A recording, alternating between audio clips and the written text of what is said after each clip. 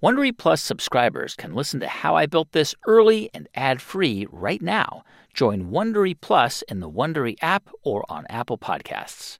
Your last day of vacation and you found time for a deep tissue massage followed by a long mud bath, then a 2-hour nap. Because you're an American Express Platinum Card member and booked your stay at a fine hotel and resort through Amex Travel, which means a 4 p.m. checkout. And those relaxing vacation vibes can keep going at the airport in the Centurion Lounge. Just a splash. Before you board the plane, back to reality. That's the powerful backing of American Express. See how to elevate your travel experiences at americanexpress.com/withAmex. Terms apply. Today's business travelers are finding that fitting in a little leisure time keeps them recharged and excited on work trips. I know this because whenever I travel for work, I always try and meet up with a friend to catch up, have a great dinner, or hit a museum wherever I am. So if you're traveling for work, go with the card that puts the travel in business travel. The Delta SkyMiles Platinum Business American Express card. If you travel, you know. Hey, so if you're a business owner or hiring manager struggling to attract and retain top talent, it's no secret that finding the right employees and keeping them engaged can be an uphill battle. Fortunately, there's Insperity, a leading HR provider. They'll help you improve hiring and compensation practices, and your people will get the training tools they need to thrive. Download their free ebook at Insperity.com for tips to build your dream team. Don't let a lack of talent hinder your goals. Spend less time worrying about recruitment and retention and more time growing your business. See how Insperity provides HR that makes a difference at Insperity.com.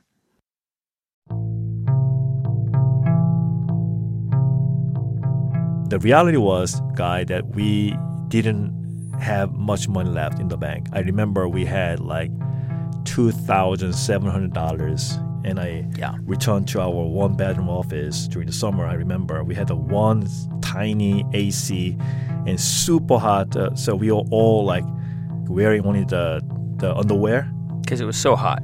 Yeah, everyone just wearing the underwear, and there's a fan, just like one fan and one tiny AC was like struggling to blow out the cold air because it's not cold anymore. Even like one of the engineer had like the towel around his neck because he was sweating too much. And I had a hard time not cry because I felt so bad.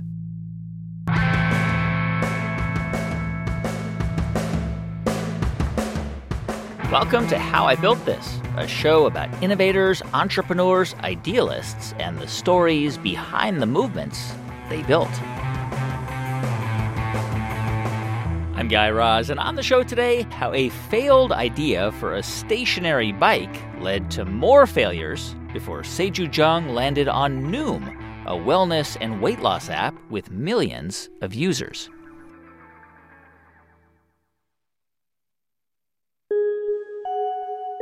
There's a book that came out in 2009 called Nudge. It was written by two influential scholars, Richard Thaler and Cass Sunstein.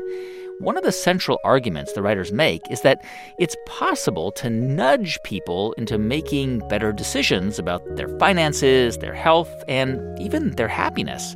And you can do this, the book argues, by making very simple tweaks in how you present information and options to people. The book was incredibly influential. It was almost required reading in the Obama White House. And it also had a huge impact on business and marketing. It's why, for example, many companies automatically enroll their employees in retirement or health plans rather than ask them to sign up. It turns out most people want to participate in those things, but many of them just forget to check the box. I mention all this because it plays a somewhat indirect role in today's story. Because the two founders of Noom were very much trying to figure out how they could encourage small tweaks in human behavior to help people get healthier, and more specifically, to lose weight. But initially, that wasn't quite the plan. In 2008, when Seju Jung and Artem Pedikov launched what would eventually become Noom, the health and wellness space was just taking off online. Seju's original idea was for a stationary bike linked to a smart screen, sort of like what Peloton is today. His idea eventually morphed into a cardio trainer, sort of an early version of Strava. But Seiju discovered that many users were looking for a different type of app, one much more targeted to helping them lose weight, which is, by the way, one of the hardest things in the world for a human being to do.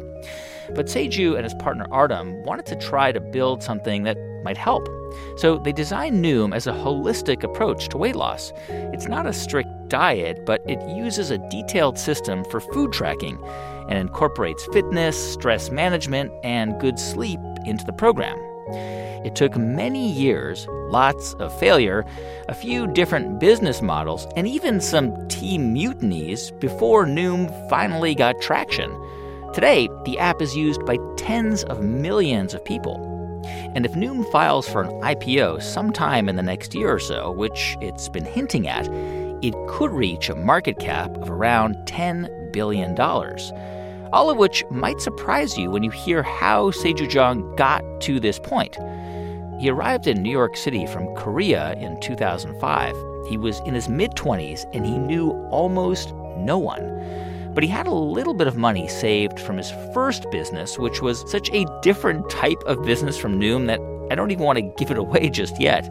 What I can tell you is that Seiju arrived in New York open and earnest and ready to learn, and was lucky enough to meet his business partner, Artem, pretty much by chance.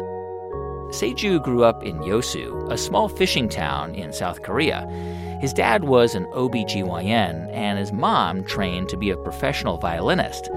And when Seiju was growing up, he felt an extreme pressure to succeed. In America, people speak about tiger mom, tiger, something like that, right? I would say Korea is kind of tiger society, tiger parent, tiger teacher, I would say. Yeah. Let me give you an example. You will not believe this, but I will tell you exact my memory.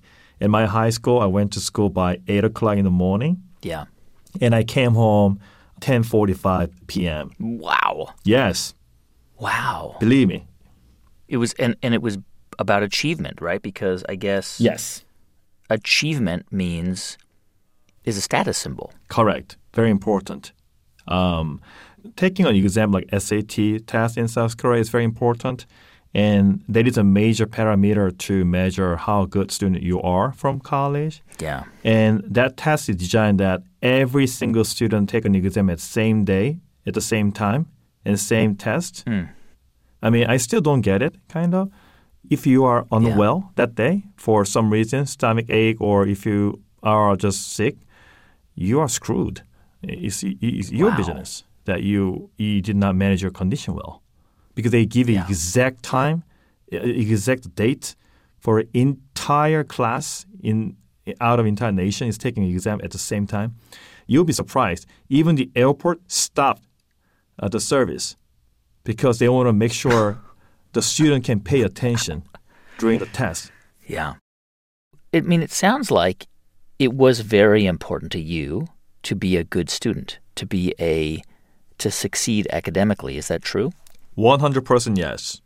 My family background has a little story that our family, we run the hospital together. My uncles are doctors and my aunts are all pharmacists.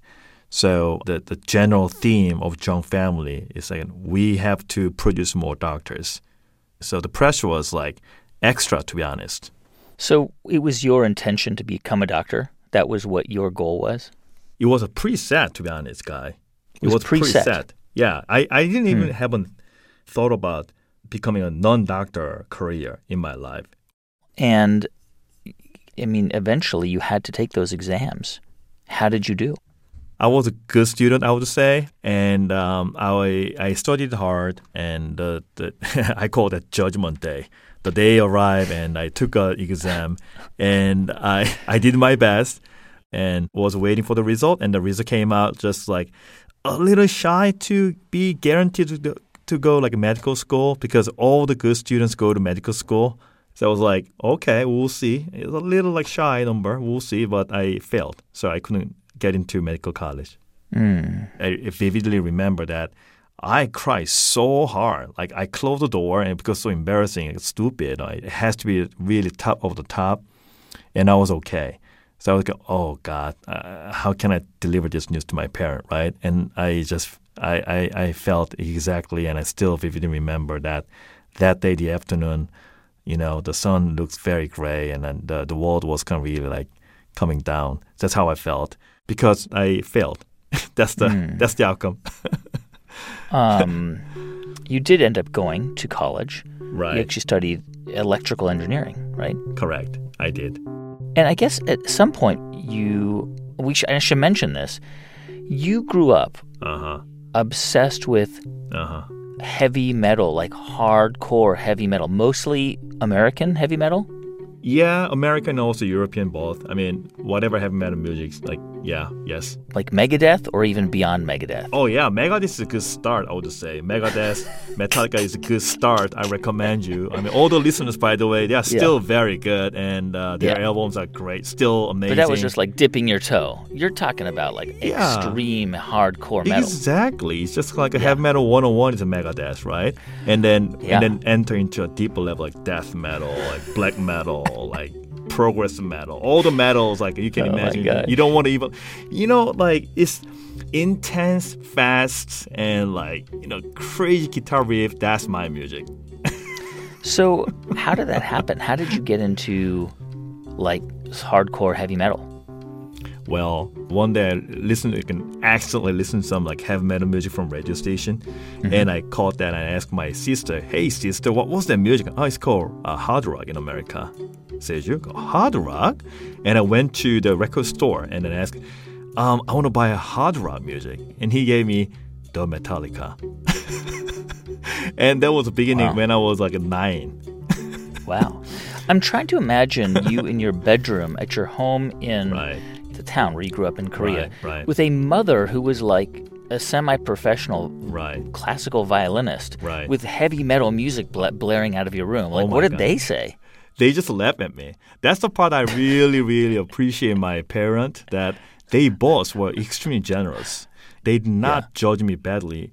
My father never asked, why do you like it? My father just was like, you like the music? And Dad, it's so good. And one day I remember clearly it's the kind of gift that I brought him to my room and I played Pantera. You know Pantera? Yeah, Pantera. And he actually listened to the Pantera music with me. And I said, Dad, this is like so good. Don't you think? And my dad's going, yeah, it's very energetic, right? And let's go and have some dinner. Just like that. They respect my hobby, I would say. So you're in college. You were really into heavy metal music. I bring this up because I guess when you were like 19, you kind of started a heavy metal record label in Korea. What was that? What was that label? So I entered the school and I studied electrical engineering because it looks very safe choice, right? In terms of career growth, and Korea is kind of known for a lot of good, like the tech company like Samsung, LG. But I'll be honest, from day one, I was like, why am I here? That's all day long I was thinking. I couldn't pay attention to orientation the program at school. And I was completely lost, guy. I was completely lost from like, why am I waking up? And where am I going to school and class? And I was shocked how much I have to study about like advanced physics and magnetic field, all that stuff. And I was like, oh my God, am I going to study this? And also like, what if I become a best student? I may have a chance to go to Samsung Electronics, which is the best case outcome. It's like, oh my God, my life is like doomed. That's how I felt. So basically, you're thinking like, I don't want to end up working at a place like Samsung because that would just be a miserable life. Right. And you were clearly miserable at school. Right. And I'm assuming you were probably listening to a lot of heavy metal music around this time. Yeah. But how did the record label come about? What got you started with that? So I got into more. I mean, because I went to school in Seoul, right? So I was like kind of like forced to be independent. So I received a like ultimate like freedom kind of. Right. So I listened to more music. I had expectation if I come to Seoul, which is kind of like the city in my world, I can have easy access to heavy metal music, which was very difficult to purchase from Yosu, where I grew up, because by the time I was already listening beyond Metallica. I was listening to like death metal from like Philadelphia. Nobody cared. But I want to listen to that. I have to buy from like some importing like record studio, and it's just hard. Yeah. Remember those days, CD and cassette tape that you have to purchase, not a streaming service? Right, of course. Yeah. Obviously, before Spotify, Oh, yeah. right, you'd go and buy your music at a physical store. Yep. And I'm assuming that in Korea there probably wasn't like a heavy metal record store on every street corner. Exactly. So you would probably have to make a special trip to wherever that store was, right? Exactly. So I took like 45 minutes away and got there finally. And then, do you have that album for like it's kind of some Norwegian band, like a Demo Burger? And, yeah, I don't have it. But you told me that like 1 hour you have it, so that's why I came. Sold out. And I was like, that's it? Yeah. And when can I get it? Probably like another month or 2 months. Give it a try a month later, kid. And then they treat me like a bad. And I was so mad about this attitude. And then I was in deep thinking on the way back, and I found the company the next day. It's called Buy Hard. But just to be clear, it wasn't like a studio where you recorded death metal bands, like Korean death metal bands. It was basically a way to import records from the U.S. and Europe in a cheaper way. Correct. So I did it as a Buy Hard distribution first, and then it evolved as by the production. So the answer is no, but yes. How did the business do? Because I don't think it lasted very long, right? Yeah, I have a personal story that it didn't last that long, but it was quite successful in the beginning, to be honest. I was lucky that in 1999, the .com arrived. The .com, yeah. Right. So it was perfect time that I could convert that. I didn't need to have a retail space. I could start online. And my best friend was like computer nerd, and I asked him, "Can you do a .com?" He said, "No problem." So he made a website for you. Oh yeah, 100%, yes. Yes. And how did you need any money to start Buy Hard Productions, or was it just like? Absolutely. So when I started, I needed like around like 3,000 grand I had in my bank. Yep. Because that money was a petty cash I received since elementary school. So yes. Where were you selling? You were selling entirely through the website? You were selling music through the website? Website to heavy metal listeners in South Korea. And you know what? Yes, heavy metal music will never become like major music. I get that. Yeah. But once you are into heavy metal music, brother, sister, you love it. You are there. It's a tribe. It is my God. It was a tribe. Yes. Yeah. Yes. Yeah. I mean, I'm not part of the tribe, but I know I recognize the tribe. But so so what happened? I mean, you're getting people buying these records. Why didn't the business continue?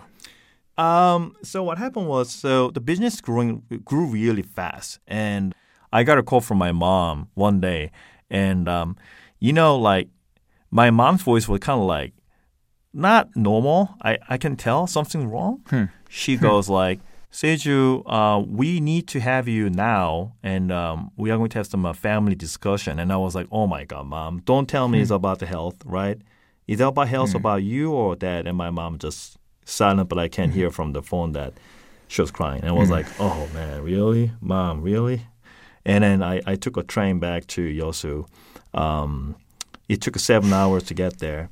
It was the longest travel ever I had. Like, the feeling of anxiety. Yeah. Like, yeah. Mom, just tell me what's going on here. I mean, you didn't know what was going on. No, you just knew that there was a family discussion that you had to go home for. Mom wanted to have a discussion, together. And my sister was already there. And as usual, my father was in the center of the dinner table. And my father laid out what happened and what's going to happen. So he basically told us that he got terminal lung cancer, that stage 4, very serious condition that as a doctor he knows what's going to happen and not much time left.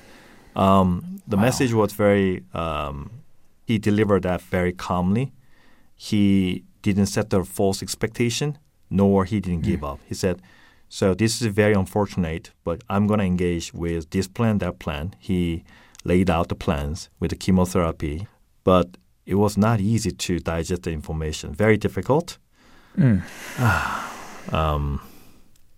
I was into I really loved, finally, I could tell my dad, finally I found my direction, Dad. I think I have a, talent in entrepreneurship, all that, right? And I felt like, Dad, I was derailed, but now I'm on track. That's how I felt. But when I heard that, I felt like it's too early to receive the message. I need you to be there so I can show you, And It was very difficult, very difficult. You were, I think your dad told you he had about 6 months. Right. And he did survive, I think, for almost a little bit more than a year. Yeah. You were really close with your dad, right? And he was a young man. He was only 51. You were, I think, 21 at the time of his death. I can't even imagine, Seju, how difficult that was. Difficult. I also realized now I'm like, basically my father's departure and, the last month with him was a precious gift to me and to my family. And that event completely changed the way I view the world still today. Yeah. You, I mean, as I say, this was in 2002. You were young. You were 21. And in Korea, I think all young men must serve in the military for a period of time. You have to do your national service. And it was around that time where you also began your military service. I wonder in a strange way if that helped you after your father's death by giving you something to focus on, or if it was hard. I mean, your dad passes away and you start your military service. My military experience was very invaluable to me and extremely helpful to me at this moment. What happened was after my father passed away, 2 years after, my senior member at my pod. This was like your captain of your platoon? Or, yes. Yeah. And he yelled at me and actually he slapped on my face. He said, "Hey, Seju, 2 years, stop mourning. Your dad is gone. You got to wake up. Wow. Wake up." And I asked back, "Is that long?" "Yeah, 2 years. I think that's enough. Don't you think, son?" And I was like, "Yeah, 2 years."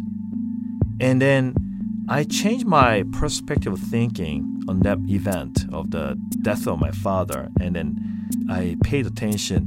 If he is alive, what would he care at this moment? And answer became very clear.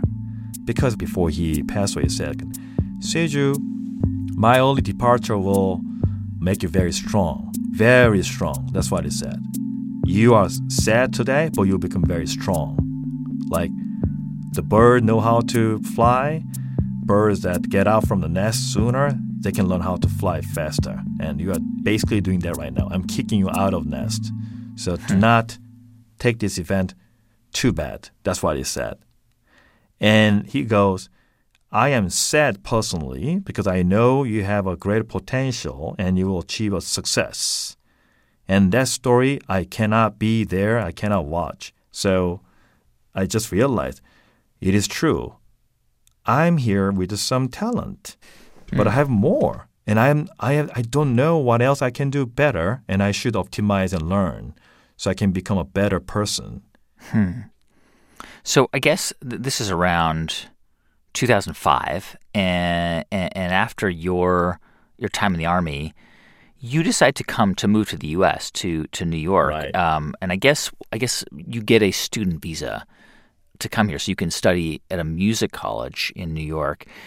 But Right. I think you were still thinking about keeping your business going or doing something with that business, right? Oh, yeah, of course. I figured my path of being an entrepreneur from by heart distribution and production, and I was looking for how I can scale that up and do better and learn. So, yeah, 100%. And so when you arrived to New York, did you know anybody there?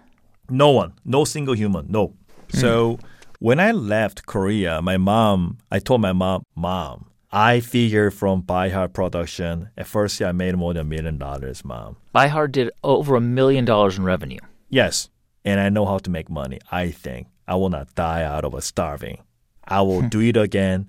And what helped me to, once I cracked our $1 million revenue, that really changed the way I see the money.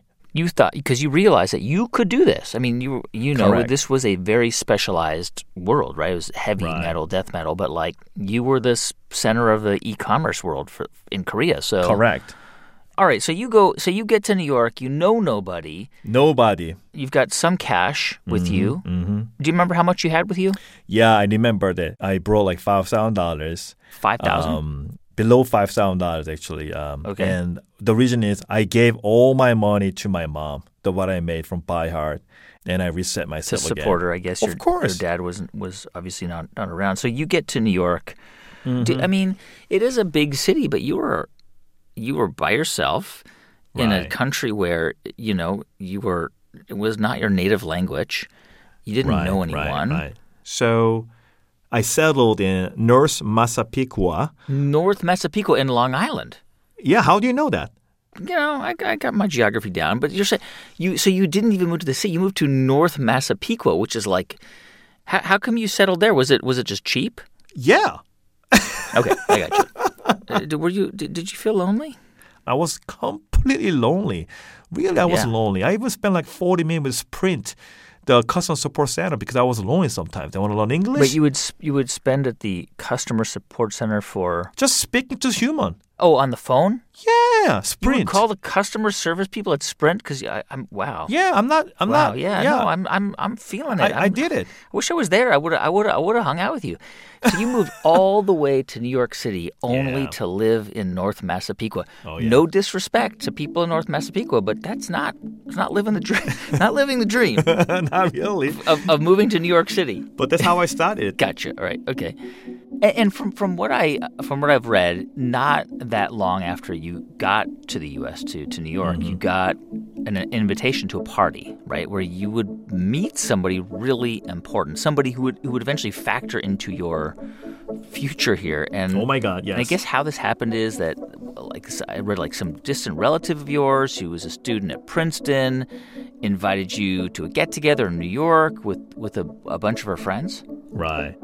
So they were looking for a bar, and by the way, they call themselves like we are Princeton University like eating club like alumni. They're one of the eating clubs together. These are like they're like kind of like residence halls. Exactly, really. Can say that. Yeah. Exactly. Yeah. And it was all their Princeton friends. 100%. I'm the only non-Princeton and who don't even speak English properly. So I was kind of odd guy, and I was invited, and they were like very nerdy Princeton guys, right? And they were looking for, we should explore New York City because we are in New York. We should not just go to bar. And I told them, hey guys, I'm gonna take care of you because that's how it works in Korea. And I took them to Korean bar. Oh man! So you guys are hanging out on the town, right? And there's a guy there named Artem. Yep.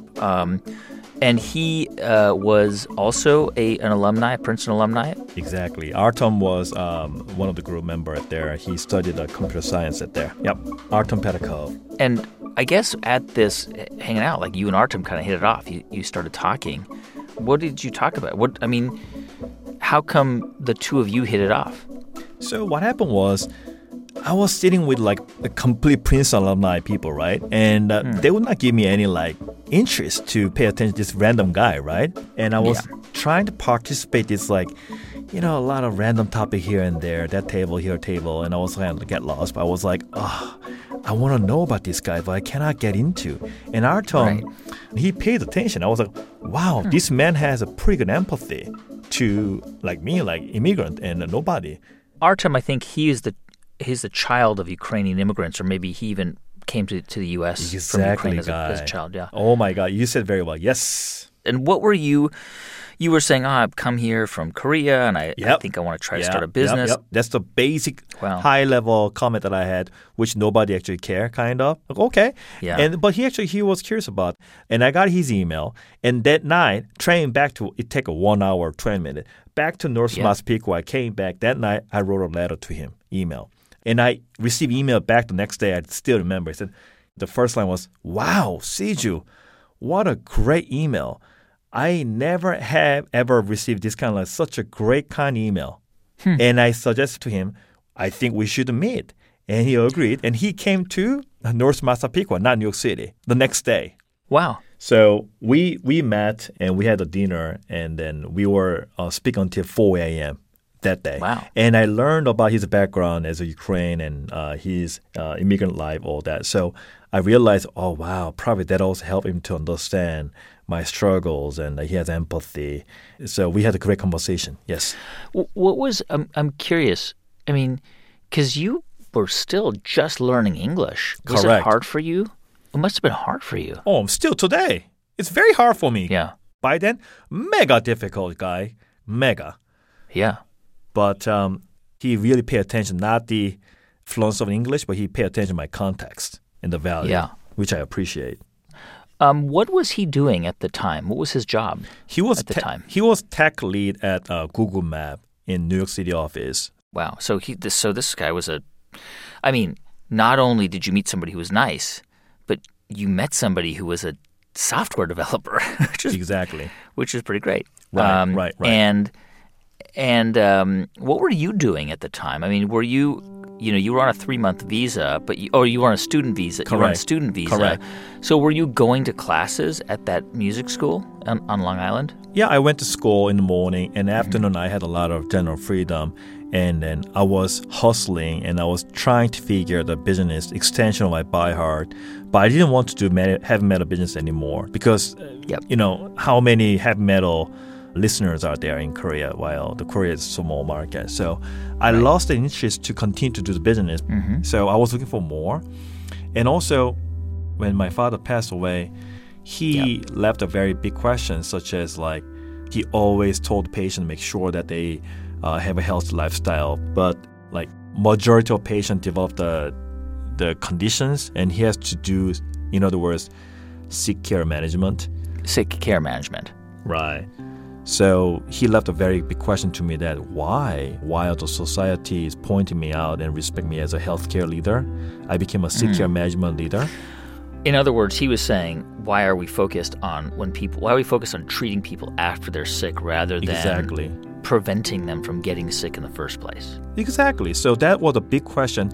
And this kind of comment I made and shared with Artem by then. Artem became my best and brother level friend. So we hung out at least 2 or 3 times per week. That much we were. A week. And you were going into New York or he was coming to Long Island. You really were like, you guys were bonding. You were really becoming friends. Oh my God. We are like that. We are like, super. So I shared that, right? And he picked that up, the story.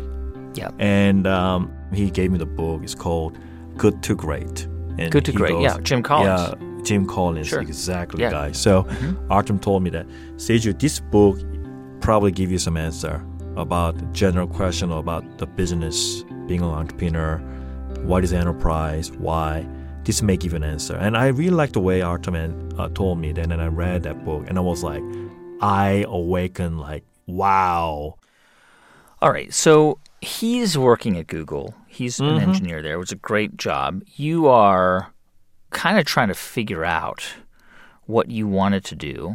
I mean, clearly Artem is a guy that you're becoming close with, and you can see in him somebody who you can start a business with. What are some of the ideas that you start to think about that you might be able to do? So Artem and I, we both had a lot of over 6 months of brainstorming. 6 months. We went to park. We sat down. We write down a lot and ideas. And then 2 sectors came. First, education. Second, healthcare. And then we decided we need to tackle the healthcare. And from what I understand, you were actually working out of Artem's apartment in New York while he was at work at Google during the day, right? Yes. I want to be motivated. So I came to early in the morning. Artem and Artem headed to Google, and I was working at Artem's apartment. And often I stopped by lunch at Google's office, and I had a free lunch. And because they have free food. Correct. You would just grab some free sandwiches. Correct. I want to say sorry to Google for that. Yeah. They can afford the free sandwiches. Exactly. They got plenty of money. Yeah. And I came back again, and I was working in the afternoon. And Artem, as soon as he finished his work, and he bring extra sandwich from Google cafeteria left over, and we eat that dinner, and we work until like midnight or 1 a.m. every night, including weekend. This is like 2006, 2007. You're talking about, you both agree that there's something to do with health care. 100% yes. And so I guess initially your idea was, let's do something around exercise, motivating people to exercise. Right. And I guess you guys kind of came up with this idea to start something called Work Smart Labs, which sounds really great. Sounds like a big office with a bunch of scientists, but really it was just an idea in your head, right? Right. Work Smart Labs. Right. And what was the original idea that you guys had? So Artem sold these shares to sponsor the ideas, and I also used all my money that I saved. And then we launched the Work Smart Labs Inc. And we instantly thought we need to help our users can do better fitness. We need At the gym. Yeah, gym and exercise more. So our first prototype was interactive screen with a stationary bike that you can touch the screen, you can follow the guide from the screen, all that, and you can compete with the others, something like that. So it's a very similar product you can imagine today. So that was our very first prototype, yes. So you would be on a stationary bike, there'd be a screen. From what I understand, it was like you are like pedaling along a rainbow and catching butterflies. Correct. So you guys built a prototype, you built this thing? We did it, and it was quite successful from our beta test. How did you build it with such limited funds? I mean, was it, because it sounds complicated and expensive, but I guess It is. It was. It was. But Artem also brought his high school friends who was a genius of genius in MIT. And then we also adopted some help from Princeton Network friends who is very advanced in mechanical engineering, so using all the sensors. So we were able to convert the stationary bike from gym, the boring stationary bike, to a smarter bike, right? And nowadays, there's a Peloton products like that, competitor. So we basically built that ideas, and we launched that in 2007. It was a Peloton competitor. Obviously, Peloton didn't exist, but it was so your idea was we're going to gamify exercise, starting with a stationary bike, right? And presumably you had to test this out at a gym, right? So we hustled and found a gym in Queens, and they allow us to install and test it out with their members, and the usage was outstanding compared to the other generic stationary bike. So we were very excited about that ideas. And with the initial prototype and success, we thought we can now raise capital. And we we tried to raise capital for years and years. Nobody wanted to get involved in this because Nope. This is, and by the way, this is the story. This is a problem Peloton had. Investors probably said, well, so you're going to manufacture the hardware and the software and by the way, how big is this market, exactly. Right? If you're just selling to gyms, presumably that was what they were asking you. So it was clear to you that when investors were not interested in this, correct, maybe you were not on the right path. Maybe your idea wasn't the right idea to pursue. So Artem and I, we completely believe in that direction, right? But yeah, after 2 years of straight getting a no from all the angel investors or VCs or even friends, it became clear. And the reality was, Guy, that we didn't have much money left in the bank. I remember we had $2,700, and I had a very hard time myself, and I returned to our one-bedroom office during the summer. I remember we had one tiny AC and super hot. So we were all wearing only the underwear, everybody, so hot. Because it was so hot. Yes, everyone just wearing the underwear, and there's a fan, just one fan and one tiny AC was struggling to blow out the cold air because it's not cold anymore somehow. Even one of the engineer had the towel around his neck because he was sweating too much. And I had a hard time not cry because I felt so bad. When we come back, how a sputtering idea gets revamped until it eventually becomes Noom. And why just as the company starts to take off, a lot of people who work there decide to walk out. Stay with us. I'm Guy Raz, and you're listening to How I Built This.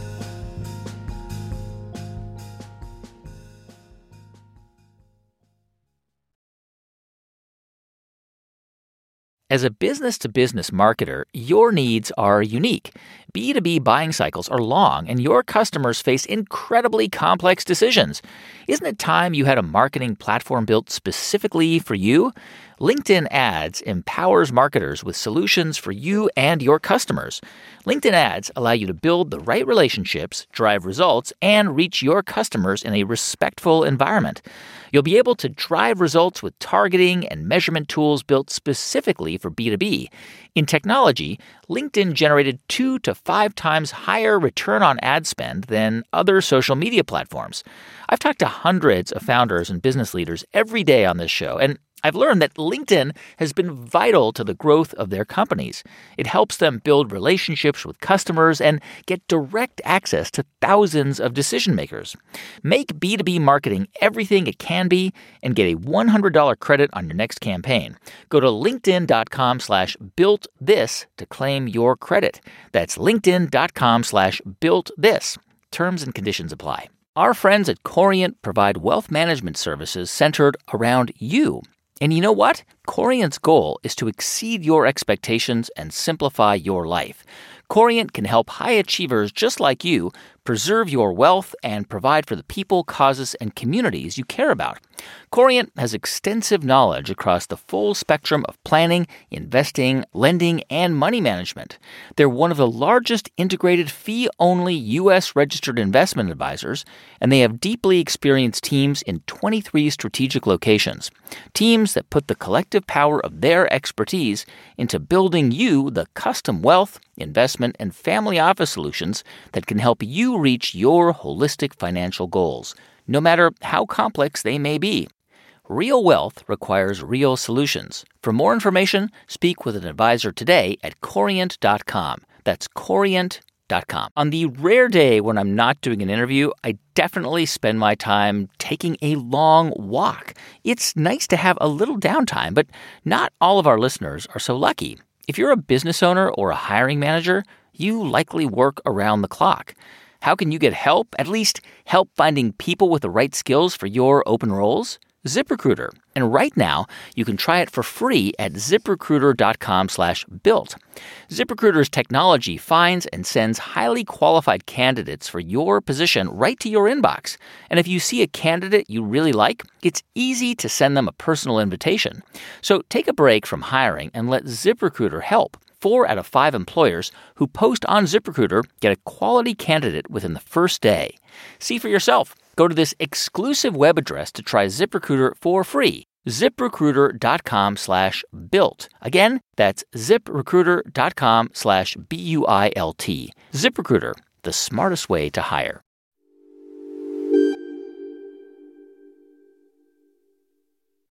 Hey, welcome back to How I Built This. I'm Guy Raz.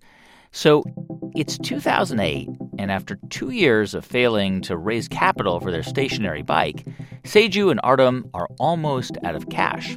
But fortunately, Artem and some friends who are helping out also work at Google for their day jobs. And that leads to a new idea for an app. Because they were working for Google by the time, they heard Google is responding on iTunes Store, the Android App Store. So we had a meeting again. Guys, we need to drop this hardware thing. We need to do what we are good at, which is software development, and we can move fast. And that was the day that we are going to all in application business. And that's how we debuted College Trainer. As soon as the App Store opened, we were one of the first application was available at the store. For the Android phones. Yes. The Android App Store. Yes. And this is called a Cardio Trainer. Yes. And the app was, from what I understand, it was designed to track running and bike rides. So this was kind of pre-Strava, right? Exactly. But it was sort of like a proto-Strava, if you will, a little bit, right? Yes. That was designed for using GPS and accelerometer to monitor cycling and running over mobile. That was our product. And people were using Fitbits already, and that was out there. But now you could just put the app on the phone, and it could more or less do a version of the same thing. That's right, Guy. And by the way, to finance that app, I guess the biggest cost was the engineers, right? But everybody was presumably they were all kind of working for nothing. Exactly. And also we were well funded they were all working for Google. And then once we realized this is actually working and we became number one at the market, and they all stopped working for Google and they convert to full-time. I guess it was adopted by lots of people. I think within 8 months, by 8 months, it was like the top most downloaded fitness app. We were, on Android. We received like 5 million downloads within 6 months by then. And by the time that was a record-breaking number because the smartphone was not adopted that many. But basically, if you buy Android phone, then you have our product almost. Oh, wow. But still not making money from it because it was free. Yeah, exactly. That's how we actually received the first ever venture capital money too, because we became the known app maker at fitness category. I got you. Okay, so this is the point where you get some VC money, so you can keep kind of plugging away at this thing, right? This cardio trainer. Yes, and then we need to figure out what is our business, right? And then we launched the premium services that people can buy extra features, all that. The conversion was not bad, but not great neither. And bigger problem was it did not answer our promise. The promise is our mission that are we helping our users get better in terms of overall health? That bothers us more than we are not making money enough. Do you see? It bothered you more that people were not actually really engaging with it? People engaged a lot. The problem is we reviewed our data and then we were kind of like surprised. Majority of our users, 90% plus more, our users are not using the major features, which is tracking their running or the cycling. They are actually using our product for parameters. They were counting their steps like a Fitbit. Yes. We were all like shocked. Why are you not using our main features? This is designed for... Because they weren't cyclists or runners, probably. They are not. Yes, you're right, Guy. But there's a massive adoption of our product, right? So we asked, why are you using our product then for step counting? Why do you need to count your step? And majority of users answered because they want to lose weight. That was a real aha moment for us. And this insight that the users, many of the users were just using it to count steps because they wanted to lose weight, inspired the team to come up with a second app, which I guess was a calorie counting app that you called Calorific. Correct. So we made, this was a big decision for us because we were literally number one at a fitness health category in Android market for 3 years straight, and we were kind of like the company for fitness. But we are in a very early stage by then. Early stage means we were looking for what is a product market fit that can deliver long-lasting business. In other words, being number one was great, but you knew that didn't necessarily tell you that it was going to be number one for 10 years. Exactly. Yeah. From what I read something in the story, and I'm not sure if it's apocryphal or not, that basically at that moment, this is around 2010, you guys, the founders, started to feel pressure to optimize for revenue first rather than results. Is there truth to that story? Yes, it's true, and it's a fair, right? Look, investors, their job is they need to make sure their portfolios are returning the money. And we told our investors, we are going to retire Cardio Trainer and we'll build a new product, which is calorie counting product, Calorific. And I remember by the time our investors were like, what are you talking about? We had a very intense conversation. Yeah. Because they didn't want you to retire the Cardio Trainer? They thought that was the promising app? At least, we were number one. Literally, we were number one at fitness and health category. So we were bold enough that we said we are going to retire the product. We'll stop providing the service further. We'll retire it. Why wouldn't you just transform the product to the calorie counting, to Calorific, instead of creating a brand new app? Why wouldn't you just change the features within the app? You already had the downloads. I think you're right, and I was wrong. Yeah, I should have been there. I should have been there saying, what are you doing? You've got 5 million downloads of this thing. You want to start a brand new app and try to attract 5 million people from the start? That's hard. Where were you, guy, by then? We needed you by then. All right, so a brand new app, and you sunset the cardio trainer. We app, did. Which We was sunset. And did people adopt the Calorific app? Did that have the same adoption rate? We literally launched the Calorific with no marketing budget. We were probably naive by then. We launched the product. We firmly believe that if the product is good, people will somehow just download it. And matter of fact, the Calorific actually received a ton of downloads. It became a top downloaded application within 3 months right after we launched. So we again proved that we know how to make an app, but we need to figure out what is this then? How can we use technology to help population health? And then it comes up, you know what? Rather we have a belief or try this way, that way, it must be holistic way approach. That was the new aha moment over Calorific. We have to build a product is approaching in holistic way to end users. So we again sunset the Calorific. And then we put together holistic approach service in 2014. That was a beginning of we need to help our users learn about these 4 major pillars: nutrition, fitness, stress management, and sleep. And behavior change is very powerful. That was a beginning of aha moment for us, and we launched in 2014. All right, so you begin to really dive into this. And one of the things that you guys managed, because I should mention, you changed your name to Noom. So you went from WorkSmart Lab to Noom. And Noom, I should have known this. I felt like such a bozo when I didn't realize it. It's just moon backwards. It's all good. A lot of people ask why Noom, and I go moon backward, and I see. But the deeper meaning of moon, why the moon? Because we see Noom's approaches, we are here to support our users over lifetime. And behavior change and also healthy lifestyle is a journey. We get that. At night, when we get lost, we look up to reorient ourselves, and the moon is right there.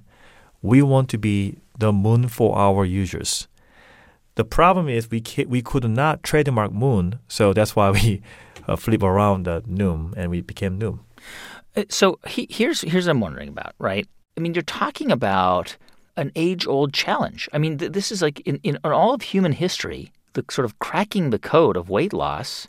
Let's just be clear, it hasn't been cracked, right? I mean, it's there are all kinds of things that we haven't cracked. Addiction, we know more about it, but it's a much, much bigger challenge today, weight loss. So you guys decide to enter one of the most challenging spaces, because there's no simple answer. There's no button you can push and say, push this button, you will lose weight. And so I just wonder the conversations you guys were having. I mean, you keep saying you were naive, but I mean, you guys were naive to think that you could maybe push this, huge challenge a little farther. So the problem is it's simply difficult to adopt healthy lifestyle if you don't have a good guidance. And also, changing behavior is powerful, yet it is difficult. That is why that we invite our people who join Noom, that we ask, are you fully motivated and you have a full conviction to stick with a mission and deliver, because we believe we can provide better behavior changing program. A lot of our users are exposed to either chronic conditions. Let's talk about grand level. Yeah. USA, 45% of adults are already diagnosed at least one chronic conditions. 45% of U.S. adults have one chronic condition. So that might be hypertension or diabetes or some other condition. Correct. And 72% of American adults are either obese or overweight. So we get a great inspiration from the good school. Good school means we are empathetic teachers. We welcome the student who want to learn. We understand where they are. We don't judge how good, how bad they are. Yeah. Some students are very introvert. Some student needs extra motivation. Some student needs like really hold accountable. Some students do not want that because they feel like policing about by the teachers, and it actually can hurt the motivation. So it's just simply difficult to define how humans behave about the weight because everyone has different background and different stage of where they are. Yeah. A lot of our users told us that weight loss is so difficult and they failed in the past.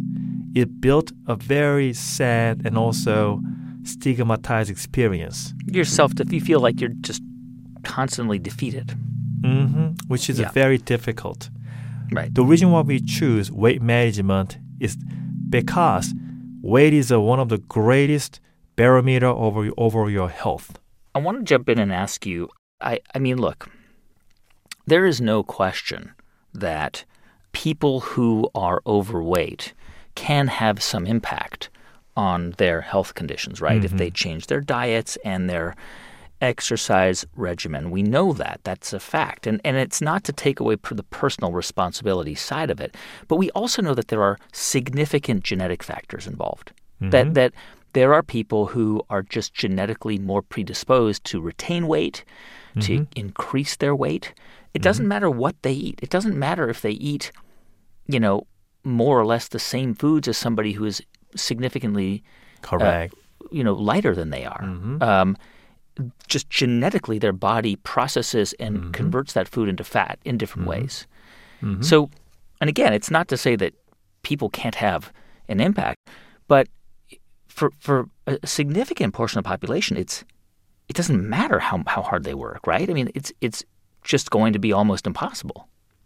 Well, that's why we build the muscles by approaching behavior change, help our users to understand how to read their body signal, how to read their mental signal, and then build a completely customized foundation. Start from there. We firmly know one-size-fits-all approach is not working for population health management. That is why technology can do a good job to support our platform. We can be scaled, but also customized experience. I just want to take a moment and kind of explain what Noom was at this point in 2014, because I know it would change a little over time, but in 2014, it was basically a freemium app, right? So if you joined for free, you could log your food and track your calories and things like that. But there was also kind of like an AI component, right? Like if you paid something like $10 a month, you would get computer-assisted coaching. Is that more or less right? Yes. But we learned two things.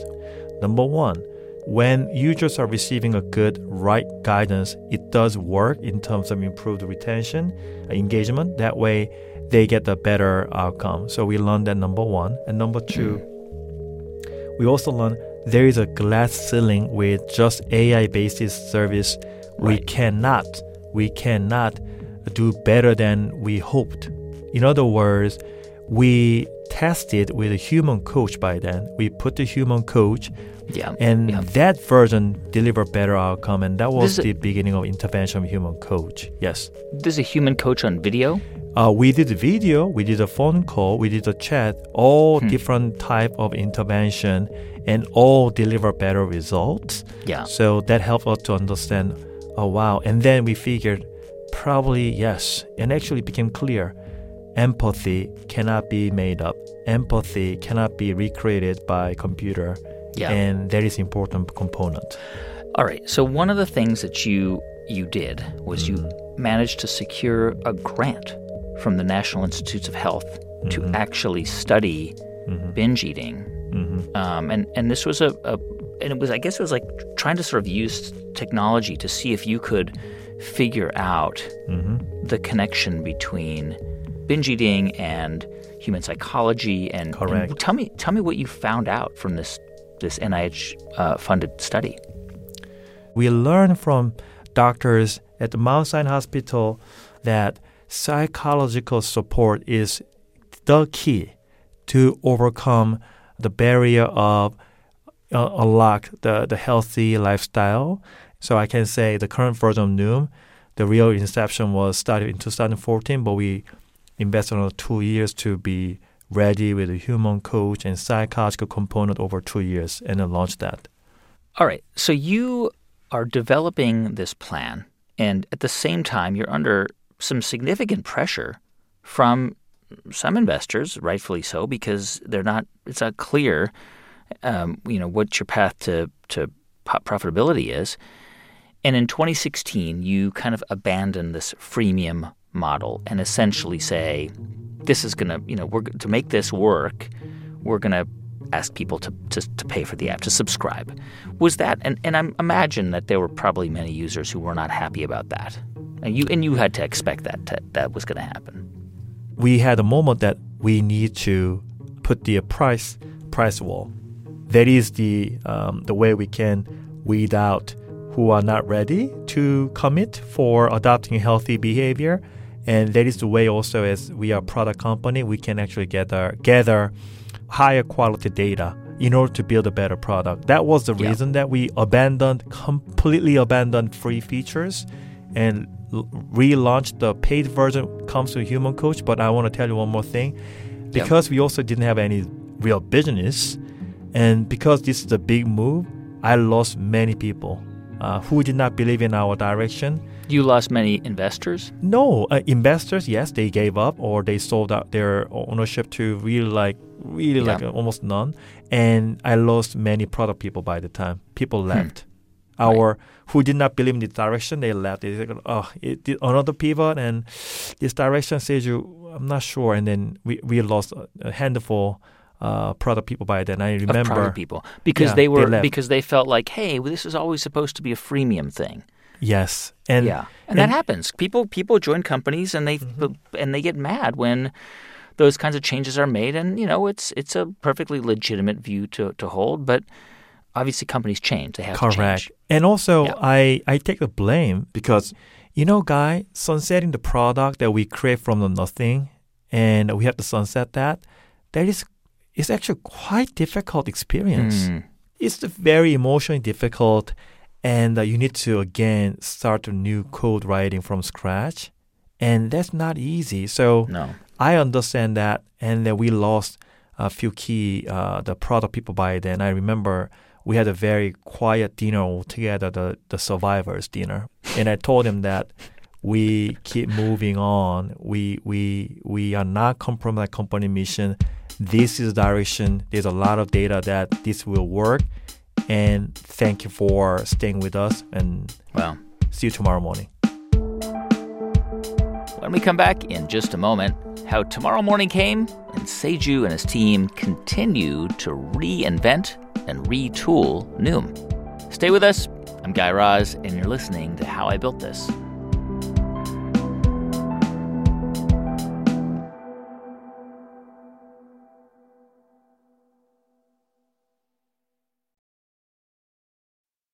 C4 Smart Energy is a proud sponsor of How I Built This.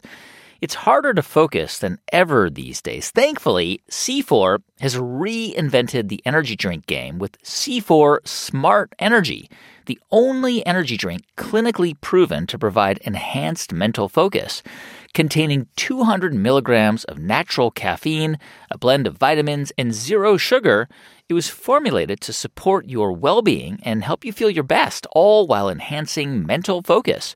They taste great and they really work, especially after hours of interviews when I'm mentally exhausted and I need a boost to help me get my focus back. From your brain to your body, C4 Smart Energy does it all and tastes amazing. Pick up a case of Smart Energy today at Costco. C4 Smart Energy. Stay focused. When it comes to your finances, go for the credit card that's always there for you. With 24/7 U.S.-based live customer service from Discover, everyone has the option to talk to a real person anytime, day or night. Yup. That means no more waiting for, quote, normal business hours just to get a hold of someone. We're talking real service from real people whenever you need it. Get the customer service you deserve with Discover. Limitations apply. See terms at discover.com/creditcard.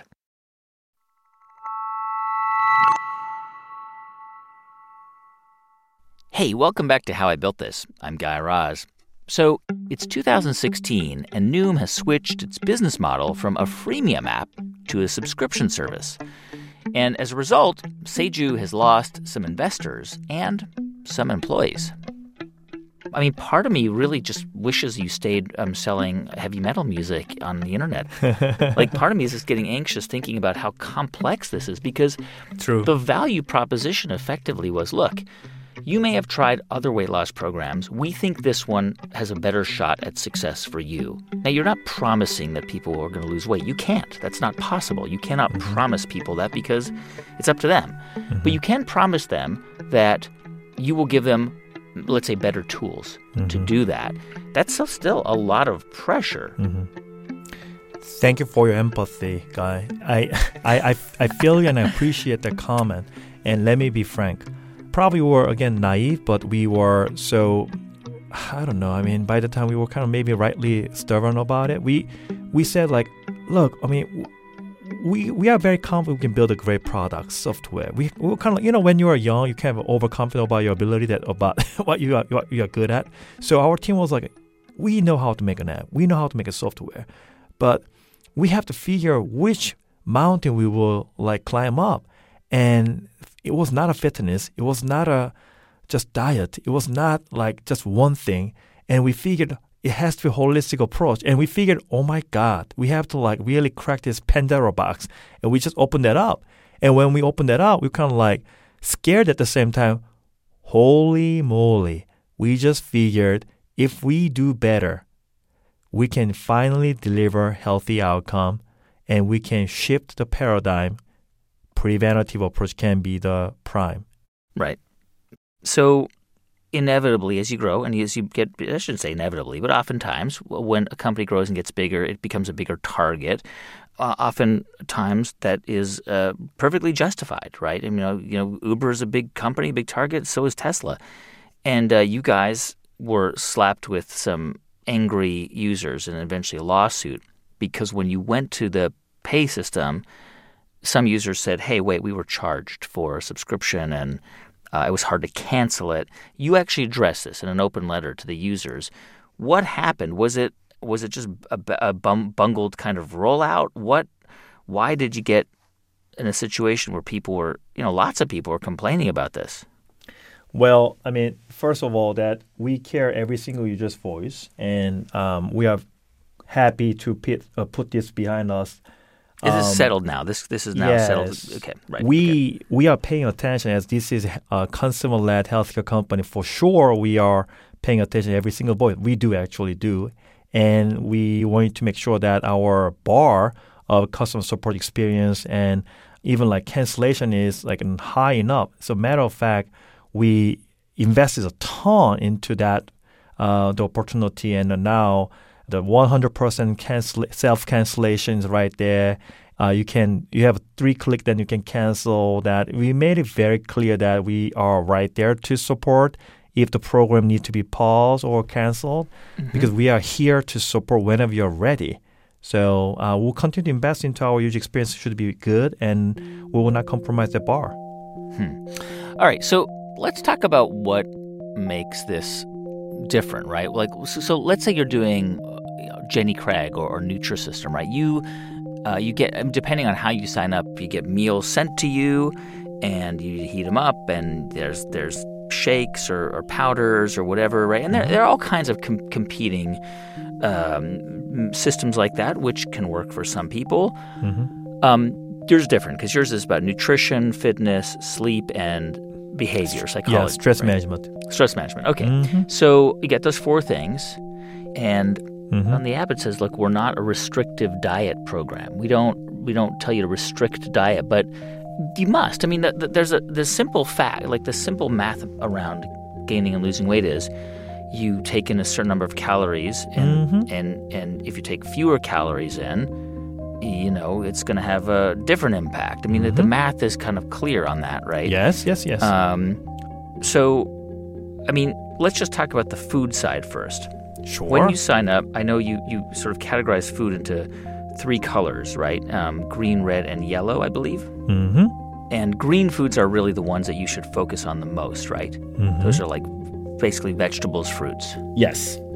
And red is like meats and proteins and fats, and yellow is like carbohydrates, more or less. Mm-hmm. That's true. Mm-hmm. And so I'm on it. Let's say I want to lose 20 pounds. Let's say I want to lose 30 pounds. Mm-hmm. Does it tell me exactly what to eat at every meal? We don't. We don't want to present that we dictate what you need to eat. This opposite, guy. We don't want to restrict, you need to stick with some specific meal or diet. Right. Because that creates more stress to our end users. And also it's very hard to stick with. And look, eating is not just eating. We are human. We are social animal. There's a lot of the interaction while you have a dinner or a gathering and you eat together. And it's very difficult to stick with one diet, and it's not sustainable. So we do not approach that way. We rather guide our users, build the muscles. They can be more cautious and be mindful about what choice they have about intake, what they eat, what they drink, and how they rest, how they burn the calories. The thing is, if we limit our users, there's enough study and from our experience, if we limit our users, do this, not that, they may work for maybe 2 weeks, but it cannot work more than that. And that creates, as we know, and which make me sad, yo-yo. Yeah. By the way, we actually wanted to update our food color system from red to orange. The reason is because we use the red, people associate the red color, that means, oh, this is bad, this is warning, blah, blah. Yeah. It's not true. Red category food is we need to pay attention in terms of volume. We don't want to ban any. The thing is, you need to be moderated, and especially red category food. But unfortunately, red color coding is sending a wrong signal, the message to our users. So we actually upgrade to color to orange. By the time that you listen, it might be already orange. So that's the way we adapt.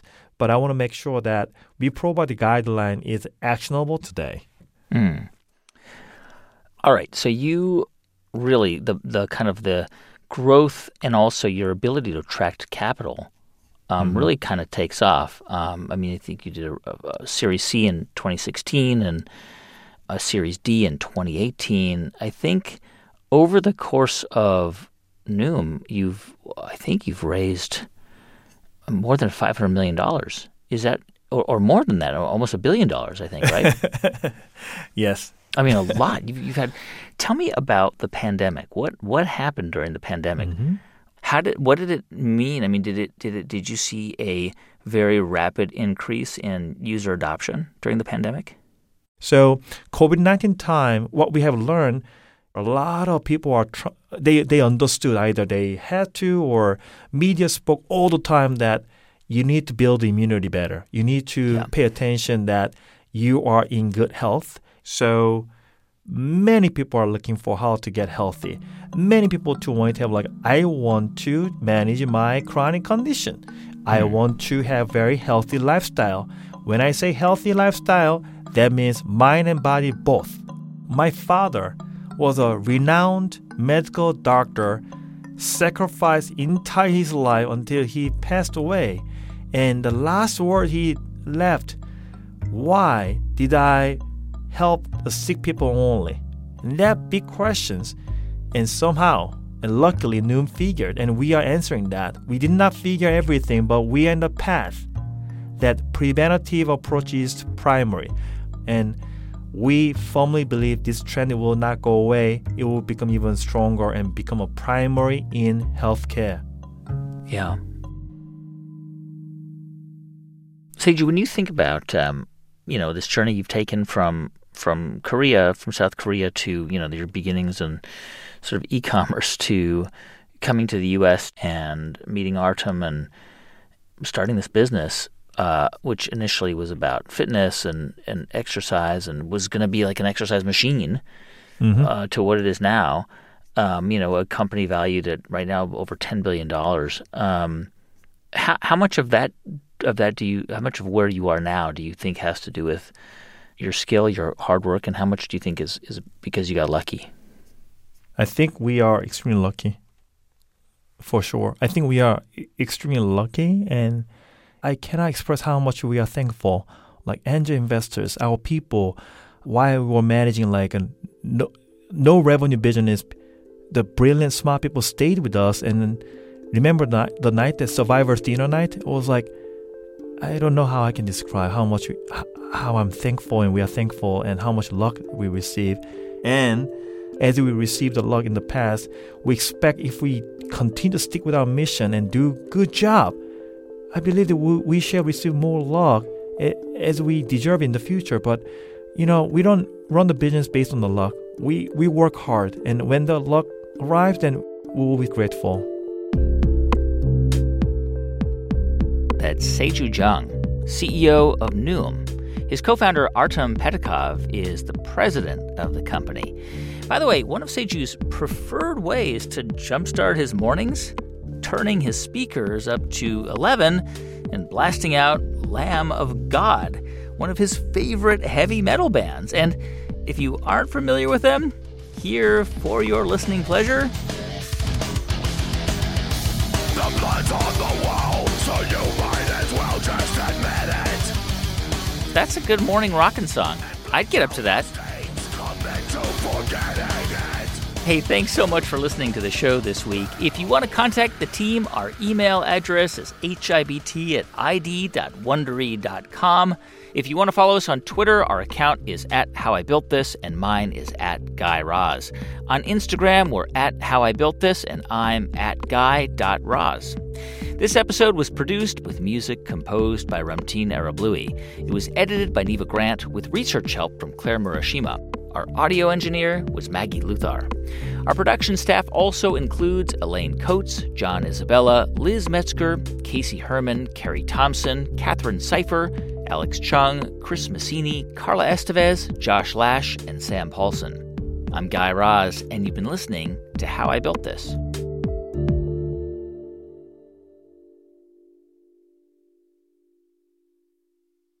If you like How I Built This, you can listen early and ad-free right now by joining Wondery Plus in the Wondery app or on Apple Podcasts. Prime members can listen ad-free on Amazon Music. Before you go, tell us about yourself by filling out a short survey at Wondery.com/survey. The early 2000s was a breeding ground for bad reality competition series. From shows like Kid Nation, CBS's weird Lord of the Flies-style social experiment that took 40 kids to live by themselves in a ghost town, to The Swan, a horrifying concept where women spent months undergoing a physical transformation and then were made to compete in a beauty pageant. Hi, I'm Misha Brown, and I'm the host of Wondery's podcast, The Big Flop. Each episode, comedians join me to chronicle one of the biggest pop culture fails of all time and try to answer the age-old question, who thought this was a good idea? Recently, on The Big Flop, we looked at the reality TV show The Swan. The problem, this dream opportunity quickly became a viewing nightmare. They were isolated for weeks, berated, operated on, and then were ranked by a panel of judges. Follow The Big Flop on the Wondery app or wherever you get your podcasts.